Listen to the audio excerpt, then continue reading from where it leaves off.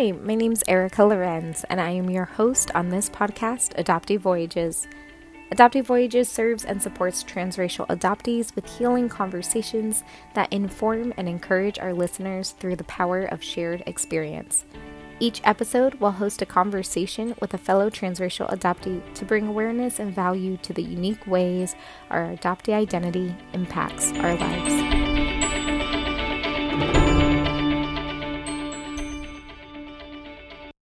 Today, I have a wonderful guest. Her name is Analisa Freitas. She is a young Peruvian adoptee, which is really cool because I'm also from Peru. She grew up in Central California. She's a casual YouTuber. From my perspective, I would say she's an activist, just embracing culture and building communities. So I'm very excited to have you here. Do you want to say hello? Hi, everybody. Thank you so much for having me, Erica. Of course. Well, this is really cool to reconnect with you. For those who are listening, we actually found each other through, I believe it was a Facebook page back in 2017, 2018 when I was doing my thesis. And it's a place where other Peruvian adoptees worldwide get to connect. And she was were you one of the leaders of that or? Semi, there was a bunch of different Peruvian adoptees that had created Peruvian adoptee networks in their respective areas around the world. And then we all kind of merged all of our people into this one Facebook group. So yeah, in a way, yes, definitely. Awesome. Yeah. Well, point person. Yes. I know that was a huge, huge blessing to me when I found it. And so I'm just glad we get to reconnect. So why don't you just explain a bit about your story, feel comfortable to share whatever you would like to share, and we'll kick it off from there. Well, a little bit about me, because I feel like my journey continues to unfold all the time. I was born in Lima, Peru, but all of my family's biological family's roots are in Wari, which is a small city, almost a small town in the Ancash department. For those that don't know, Peru is divided into departments, kind of like how in the United States we have states. So a state is like a department, essentially. And in that region, it's known for being very mountainous. It's considered the Sierra. Mm-hmm. And my birth family was Quechua. And I was placed for adoption pretty immediately after my birth mother was pregnant, I learned. And I was very fortunate that my adoption was an open adoption. So my adoptive mom, she went to Peru to finalize the adoption process and pick me up and take me back to the United States. And she was able to actually meet with my birth mother. And she always tells a story that she went to the attorney's office for the day she was going to meet me and take me home, and that she was just expecting to meet me, but she ended up meeting my birth mother at the office. And when she walked in, my birth mother was breastfeeding me. And she said that really changed. It just changed the kind of the whole excitement for her. Like, she was excited, but it just gave her a really broader and like more complex kind of experience to it all. It just became kind of heavy. I think it became very real. And so she sat and talked with my birth mother, and later they got together with the translator just because they couldn't speak too much to each other without one. And also with the attorneys present, they didn't want them talking.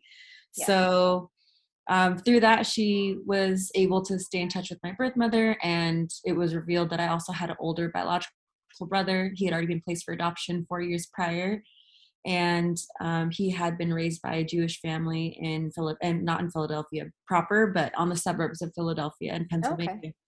And so I grew up always knowing that I was adopted. I knew about my birth mother. I knew about my older birth brother. My mother ended up taking us to go visit him. He and his family came to visit us in California.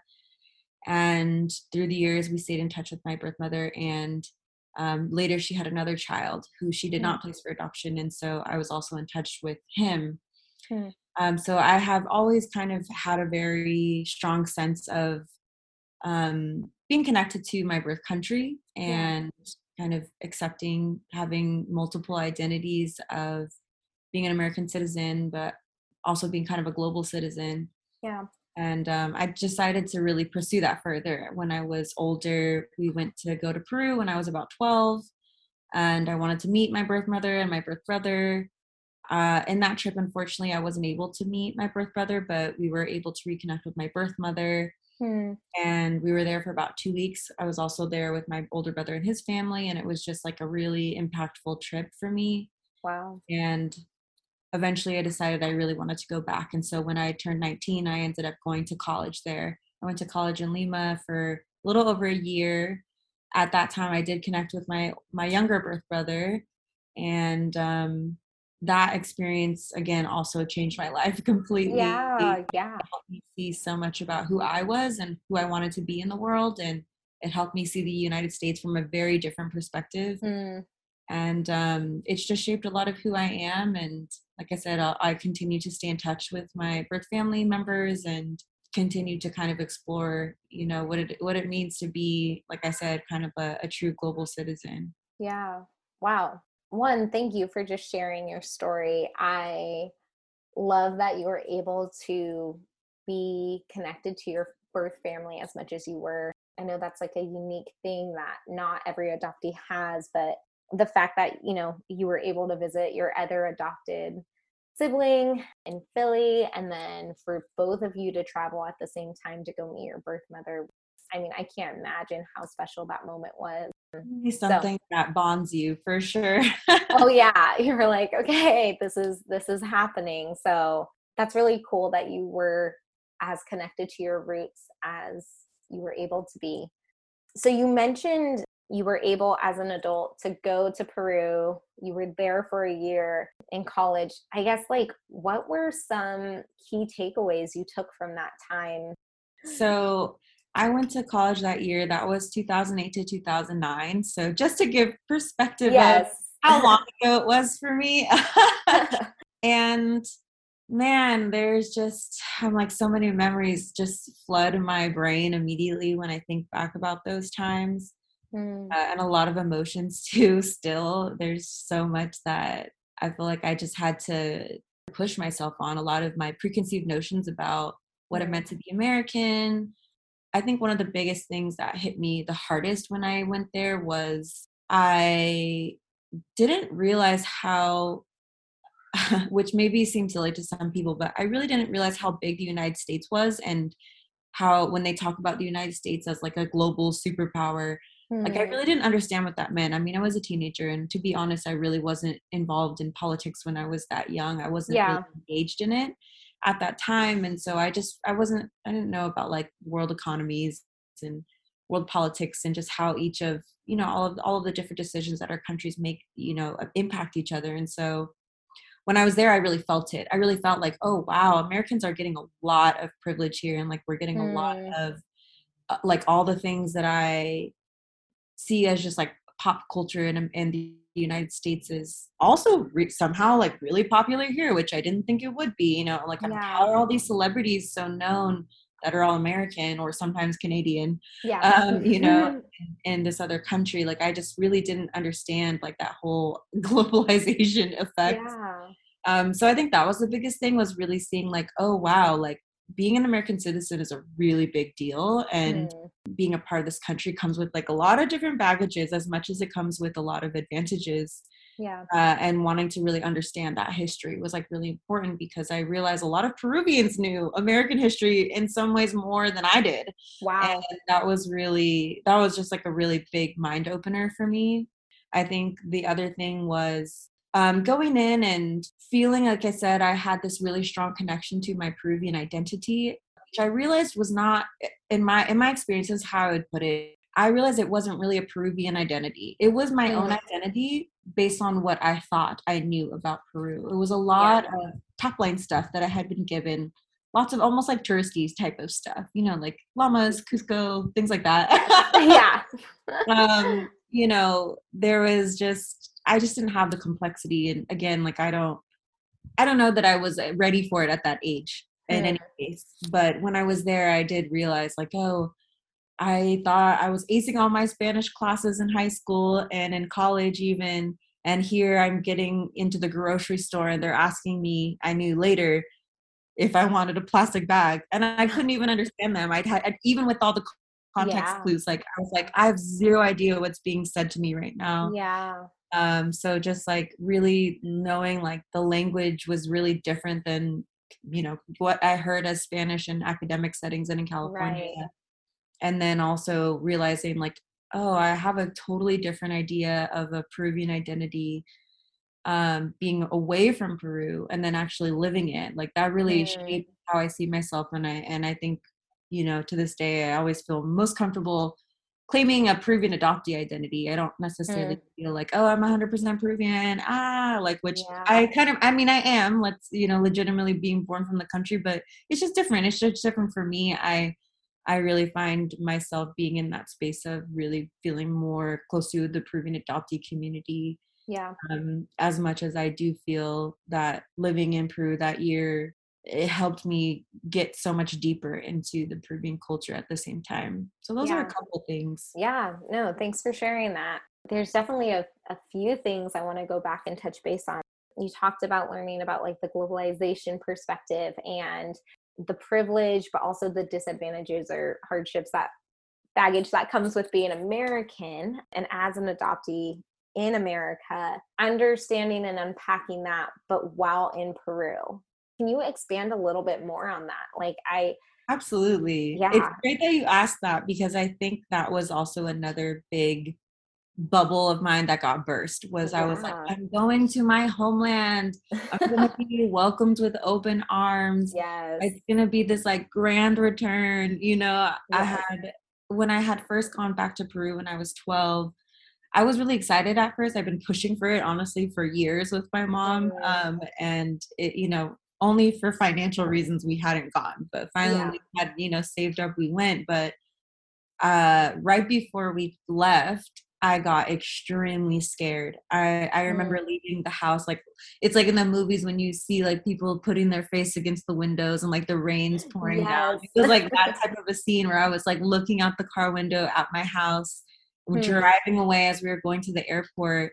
And I was like, it would really hit me in that moment where I was thinking, oh my gosh, like I don't I don't know where I'm going. Like yeah, I'm supposedly going to like my country, but I've never been there. Like really, yeah, I only spent some unconscious time there when I was a baby. And so I got really scared and I was crying about leaving my home. And hmm, then at the end of the 2 weeks, I was crying because I was leaving Peru. I was like, I don't want to leave this country. I don't want to go back to the United States. Like, yeah, it really was such a roller coaster of emotions. And so the same thing happened at 19 as well. I was like, man, I was so excited going. I'm so happy. I was so happy when I left. I know I'm going to be happy coming back. And the hmm, entire time leading up to the trip, as I got closer and closer, it was like 1 week, I was like, oh my God, I'm so excited. I'm finally going back to Peru. I'm going to go finally get really fluent in Spanish like I've always wanted. yeah, Like I was kind of hitting a plateau in my studies at that point because it's yeah, not immersion, right, you only get so much practice. So I was like, I'm gonna like dominate Spanish and I'm gonna go meet my birth brother for the first time. And I was just like so hype. And then the next week I'd be like, what am I doing? Why am yeah, I dropping out of college to go to this other college? Like, how am I gonna survive? Like, it's so far away. What is going to happen? It was just like yeah, so up and down. And so by the time I did get there, I think I was, excited again and I was happy to be there. And once the language barrier hit and the reality of like, oh, I can't understand Peruvian Spanish, I literally didn't leave my house for 2 days because I just didn't, I was too scared to even get on the bus. I was afraid to get lost. Like I wasn't afraid of the people or anything. I was just afraid of not being able to get around with my language barrier. And the mm, problem is if you're usually visiting a foreign country, you're almost, I would say in most places it's very obvious that you're not from that country just by right, looks alone, yep, yep, maybe a little different in the United States, and it's different in general as like immigration increases everywhere. But a lot of times when you especially come to a place like Peru, like you're seeing a lot of white people. They could be yeah, German, they could be from other countries, Spain or Spanish people.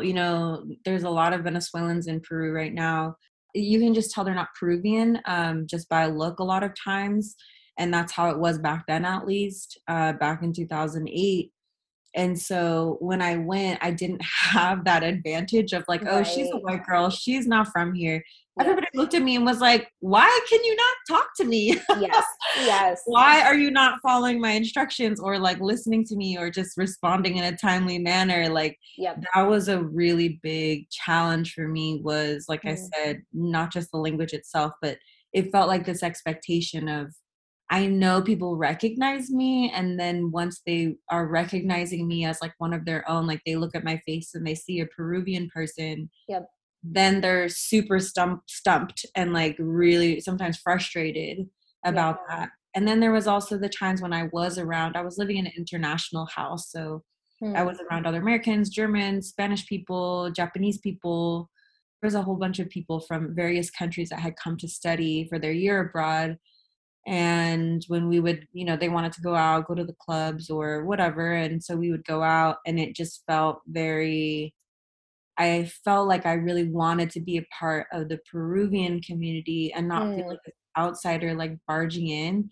And Yeah. yet I didn't feel comfortable being, I wasn't a native to Peru, so to speak, in the way that everyone that's born and raised there is. And then I just felt really like lost. I felt super Yeah. lost about it all. And I could see how differently my friends were treated that were blonde haired and blue eyed, given, Yep.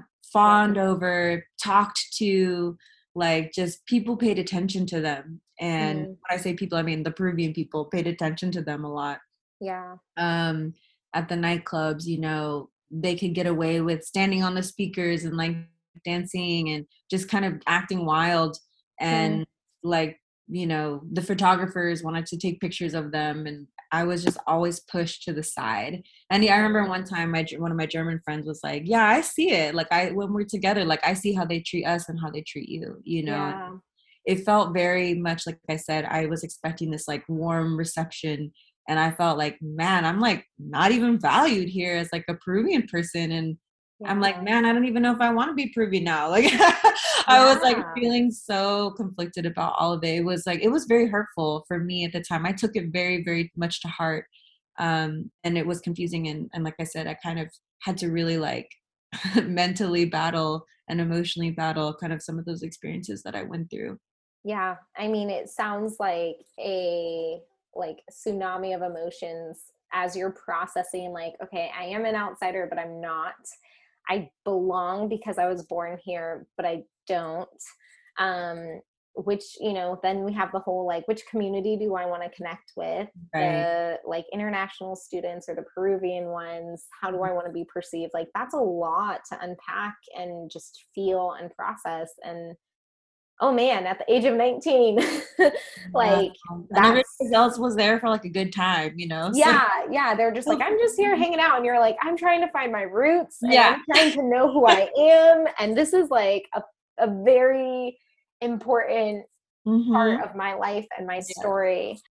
You made a comment earlier about, I consider myself a Peruvian adoptee, and Mm-hmm. not Peruvian, not adoptee in America, Mm-hmm. but Peruvian adoptee. And as a Peruvian adoptee, like, I'm just like, yes, that is how I should explain it. Did you feel that after your experience of living there for college, or was that something you always carried around as a child, moving I into think, adulthood? yeah, I think it's gone through so many phases how I Yeah, perceived yeah, myself in different ways.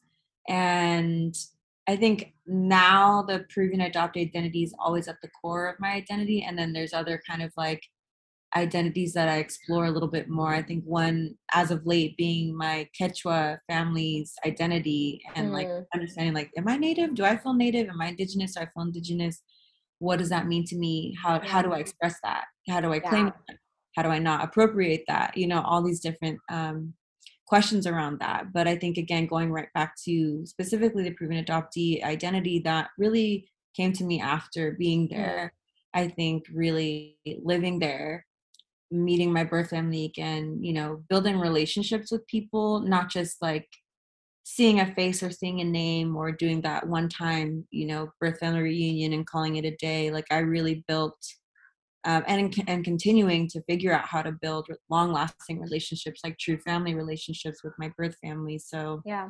I think for me, knowing how different that family is from my adoptive family, Yeah. knowing how far apart we are worlds apart in so many ways. There's things that we, of Mm. course, connect over, and I have, stronger relationships with some of those family members than others.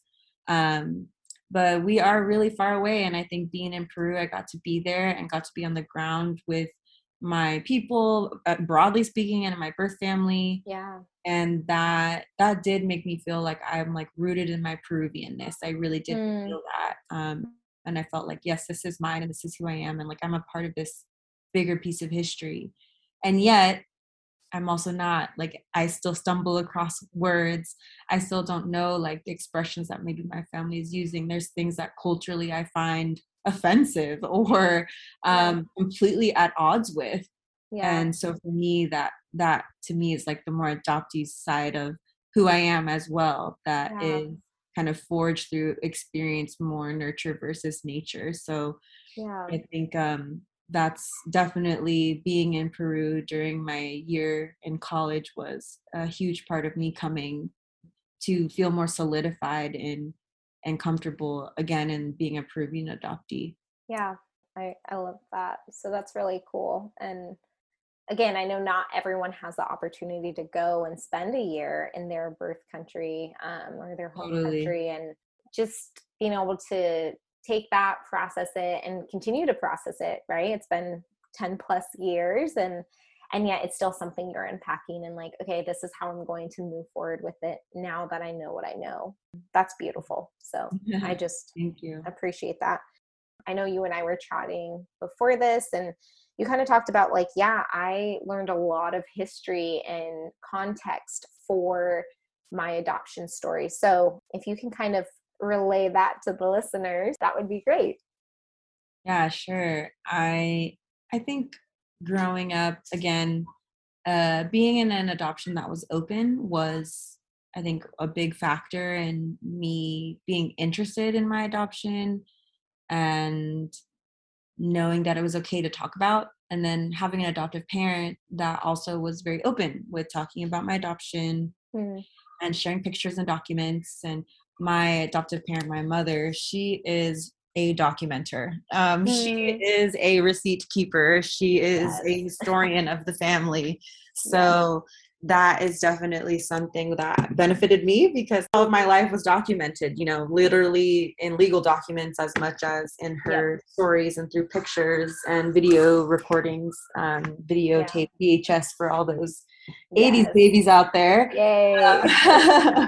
That was something that I think, and I think, probably me, my personality is just like a curious person that all kind of fed into me wanting to know as much as I could about my adoption experience and my birth country and Peru and wanting to go even visit in the first place. Yeah. And again, feeling proud of where I came from and then Mm. wanting to know more about it. And so I think when I was very young, I had pretty like rosy ideas about the country and about my own adoption and kind of like what led to it all.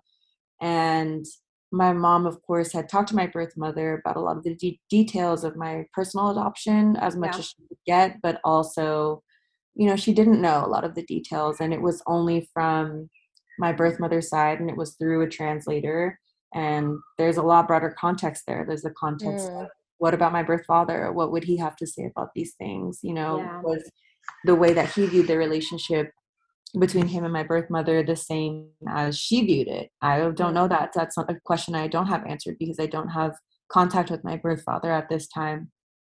There's also the context of, um, again, what led my birth mother to place me for adoption. Yeah. That was a very gendered decision, I would say, because like I said, my older brother was adopted when he was a bit older, and I was placed for adoption pretty much like before I was even born, essentially. Like that Mm. was a negotiation, because it was basically laid out that as a woman, like I wouldn't have any opportunity. If I was Mm. a man, I could work, I could support my birth mother.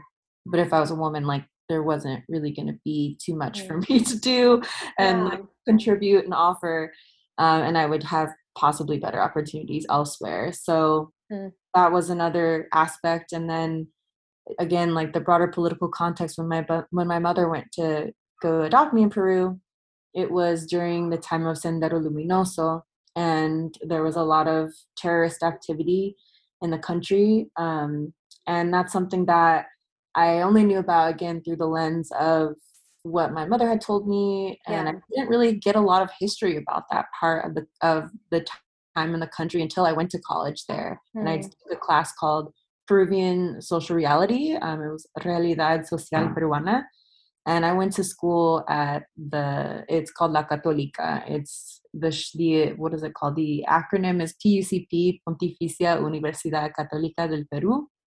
There's these universities all over Latin America, well, South America, Yeah. really. But I went to the one in Lima. And so I took that class because I was so eager to Yeah. understand, like, why, not just personally, why does a woman decide to place her child for adoption, but like what are the causes that forces her to do so? Like Yeah.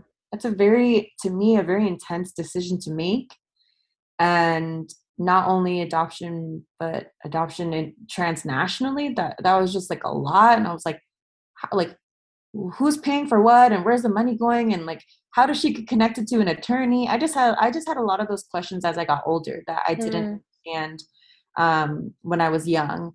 And so learning about all of these different factors that factor into why, of course, also that the US and Peru had this agreement of, Peru sending babies Yeah. to the United States, and only in certain places and only with certain types of families, and it was only for a certain period of time.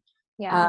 Now, essentially, adoption's closed between the United States and Peru. And when I say that too, it's like it's not that the United States is sending babies to Peru; it's that Peru sends babies to the United States. Right. That's the way Right. it works.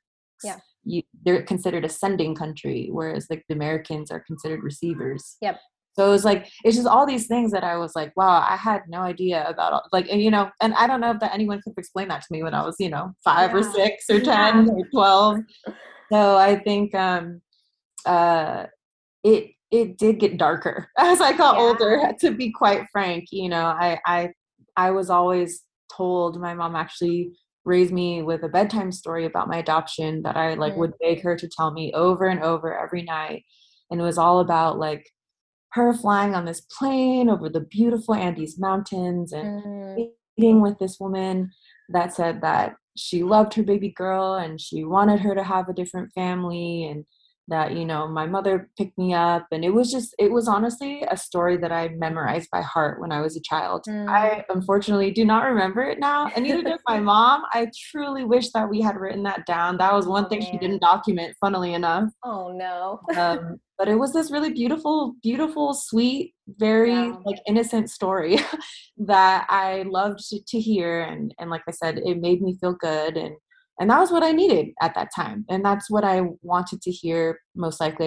I didn't push too much, when I was growing up listening to that bedtime story. But it changed as I got older. As I got Yeah. older, I had more questions and I had the opportunity to find more information as well. Yeah. Do you feel like knowing that your story or your perspective of your story got a bit darker growing up, do you think that's like a common theme for other adoptees? Or I guess like how do you process that as you're like, Yeah. okay, this is not the Disney movie picture that I Yeah. fantasize of, this Yeah. almost like romantic story of how I became this gift or this blessing to Mhm. another family. Yeah, that's a really good question. To be honest, it's something that I don't know that I've like specifically talked to other Peruvian adoptees about, Mm. like very broadly. Yeah.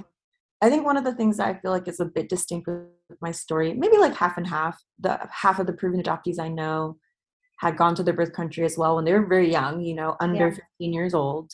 Then there's like another half that are just now exploring Yep. or are having kids of their own or are building families of their own and are like, you know Mm. what? I have some questions about my birth family and my birth roots. And Yeah. maybe even just as baseline, or, a lot of people like to say like, oh, it's my medical history. I want to know Yep. my medical answers, which I think as I've gotten older, I've also seen like, I'm like, I feel like it's like a little bit of, I don't want to say an excuse. I don't want to throw shade to Not anybody like a out there. scapegoat, but yeah. Yeah, but Yeah. I'm like, I think there's more there, is what Yes. I'll say. I think there's Yes. more there. I think though that when people are like, why do you want to find your birth family? It's easy to be like, oh, medical history, that's why, Yep. and leave it at that. But it's Yeah. a lot more emotional than just that. So Yeah. anyhow, I think with other people that getting darker in their stories, I think that's why a lot of people that I know that don't pursue meeting their birth family Mm. is because I think they know it's going to potentially not go great. I Yeah. think they know either it's not, they maybe project that it's not going to go well, or they feel like they have maybe not so positive feelings about the people that were involved with their adoption. Um, that's my kind of assumption and maybe my own projection too, but it seems Yeah. like um, things get really real as you get older, and you ask the bigger questions, and you ask, like, you keep asking why and why and why, and you unfold more and more. um I think that there is some reality checks that do have to happen. And I think also I've seen other proven adoptees where they depend on their adoptive parents, as a Mm. source of information. Mm. And I do think that also leads to disappointment, because even my adoptive mother, she did amazing job recording all of the information she could. Yeah. And also, like, she didn't speak Spanish. She wasn't Right. able to get everything, or, she didn't live there. Yep. After living there, like, I kind of knew the questions to ask, or I kind of knew things got brought up, that I realized I had never thought about before. Mm. And so that's something that maybe will feel like, even if it's not like dark, it will feel like, hey, I feel a type of way because there was information that was left out that Yeah. maybe I thought you should have or could have told me.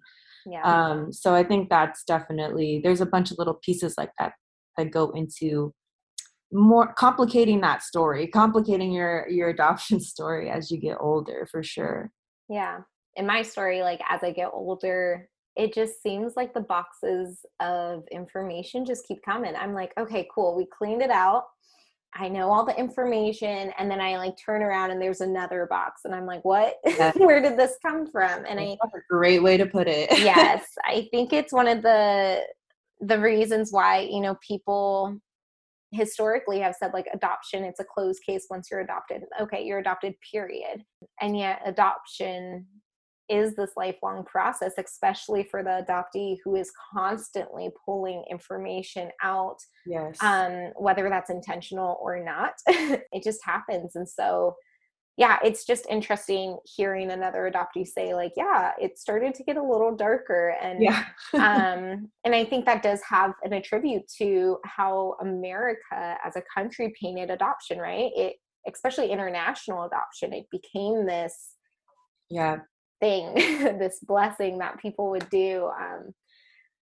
And I think adoption can be really great and good, and yet Mhm. there's so many different things you have to navigate once that Yeah, action has or that journey has started. So totally. yeah. Final question is just like, where are you now in just processing your adoption, your Peruvian adoptee identity? How are you plugged in with the adoption community? And then yeah, we'll close it out. I think for the time being, I would say I'm much more focused on continuing to stay in touch with my birth family and Hmm. figure out how to do that in the best way. Yeah. I think balancing life, I mean, it's already hard enough to stay in touch with close family and friends for me. And right now I'm actually starting a grad program. I'm doing a marine biodiversity and conservation master's. Congrats. So, thank you. It's definitely been a huge time for me to focus on all of that. And my mom, my adoptive mom, is getting a bit older. So Yep. it just feels like, man, life is really changing fast, and there's a lot of things to keep up with. And I think that's the one thing for me right now that has felt priority, is keeping up with Mm, my birth family. There's been a lot of things that have happened during the pandemic and yeah. just over the past couple years that have really changed things. And so Yeah. I'm really hopeful that I'll be able to go back and visit soon. I haven't visited in several years. Yeah. And I think, again, with my adoptive family being very small and my mom really being my core family in the United States at this point, it's given me a lot of thought about, if I'm not attached to any place necessarily through family, and I don't have children of my own or Yeah. anything like that, then maybe I'll choose to go back to Peru again and like Mm. invest in building my connections with my birth family again and see how that goes. That's Yeah. it's not set in stone that that's something, that's going to be an easy journey at all, but Yeah. that's a possibility. And for me, something that's I think I would love to pursue at some point. Yeah. And I think as far as being connected with the Peruvian adoptee community, I'm not as formally engaged and involved these days. Yeah. I feel like I'm definitely available, and I try to be available to people, and to like the broader adult adoptee community as well. But I'm no longer working in the post-adoption space. I'm no longer, like I said, facilitating necessarily uh, in-person or virtual meetups with the different Peruvian adoptee networks. And I do miss that a bit. And at the same time, I also have a few of my closest friends who I've known since I was honestly a child, because Mm. of the fact that in the area near me, in the Bay Area of California where I grew up, there was a big mass of Peruvian adoptees and their families that gathered Cool. every year. So we gathered since we were children up to, just under being adults, and had a couple adult reunions as well, but we don't really get together anymore. But the good news is that we are still in touch. And so I'm in Yeah. touch kind of broadly with many of those people. But like I said, I have a couple people that Yep. are basically my family, if I'm Yeah. going to say, besides my adoptive family and my mom, my birth family, like those core Peruvian adoptees, like that, those are my families. So That's cool. that's kind of the way that I stay in touch for the most part. Yeah, that's awesome. Thanks for kind of touching base on the balancing act. Non-adoptees understand, okay, if you end up getting married, you have your spouses or your partners, in-laws, and then you have Yeah, that family dynamic. As a still semi-recent married woman, like I'm just like, oh, okay, so for this holiday, your family or my adoptive family, right. or I'm like, I really want to see my siblings again, like my birth siblings. Like, how do you navigate that balance? And so I just Yeah. appreciate you acknowledging that for the listeners, for us, for me, because I think A that's a lot. reality people don't necessarily have in mind. And then, yeah, I Totally. just love that you have the opportunity to stay in touch with some people, whether that's, close friends of yours that are also Peruvian adoptees, or still have access to like online meetups and whatnot. But I think the Totally. community aspect is huge. So Just moved to San Diego for my grad program, and just the other day, it was so almost like eerily coincidental that another Peruvian adoptee reached out to me and was like, "Hey, I'm in San Diego, and I wanted to see like what part of California you're in." And I was like, yes, "Oh my gosh, I'm moving to yes, your city right now." that So is awesome. yeah, I'm Oh, hopeful to make some more connections in yes. my new Yeah. city too. Very cool. Very cool. Well, I just want to say thank you for being on the podcast. Thank you for just sharing your thoughts and your experiences and your story. And I know it's going to touch people that are listening. So really appreciate that. I did mention at the beginning, you are a casual YouTuber. So if people were like, hey, I was like touched by this story, how do I connect? Do you want to maybe make a shout out to yourself? Of course, I will happily toot my own little horn. I Yes. love making videos as a hobby, so I would totally love for people to go check them out. I have right now a bunch of different vlogs and videos. Some are music, some are sports, some are just kind of travel vlogs. And then I have a few little section of adoption focused videos about my adoption story and my adoptee experience. So those might be more relevant for folks to check out, and you can do that on my YouTube channel. You look for the username Lisa. It's a combination of my first name and my last name, so that's Freitalisa, Lisa. Or you can just drop in Analisa Freitas into your YouTube search bar, and there should be some videos that pop up. Awesome. And then I also just wanted to note too, it's not necessarily my personal channel, but it's the broader Peruvian Adoptees channel, connected to the global, network of Peruvian adoptees. And that one is literally just Peruvian adoptees. If you type in Peruvian adoptees into YouTube search, you'll definitely see that channel. And I've got a ton of videos on there with discussions about various aspects of being an adoptee and, exploring more of my adoption journey. Yeah. Thank you for sharing those out. I think the more resources, the better. So I just love seeing what resources people have. Well, again, thank you so much. And thank you as well. It was a great conversation. I really appreciate it. Yes, of course. Thank you for listening to this week's episode as Analisa shared her experiences gaining a better understanding about her Peruvian adoptee identity. To continue supporting this resource for transracial adoptees, please consider making a financial donation at adopteevoyages.org. Stay connected by following Adoptee Voyages on Instagram and Facebook. And finally, join me next week for another Adoptee Voyages episode.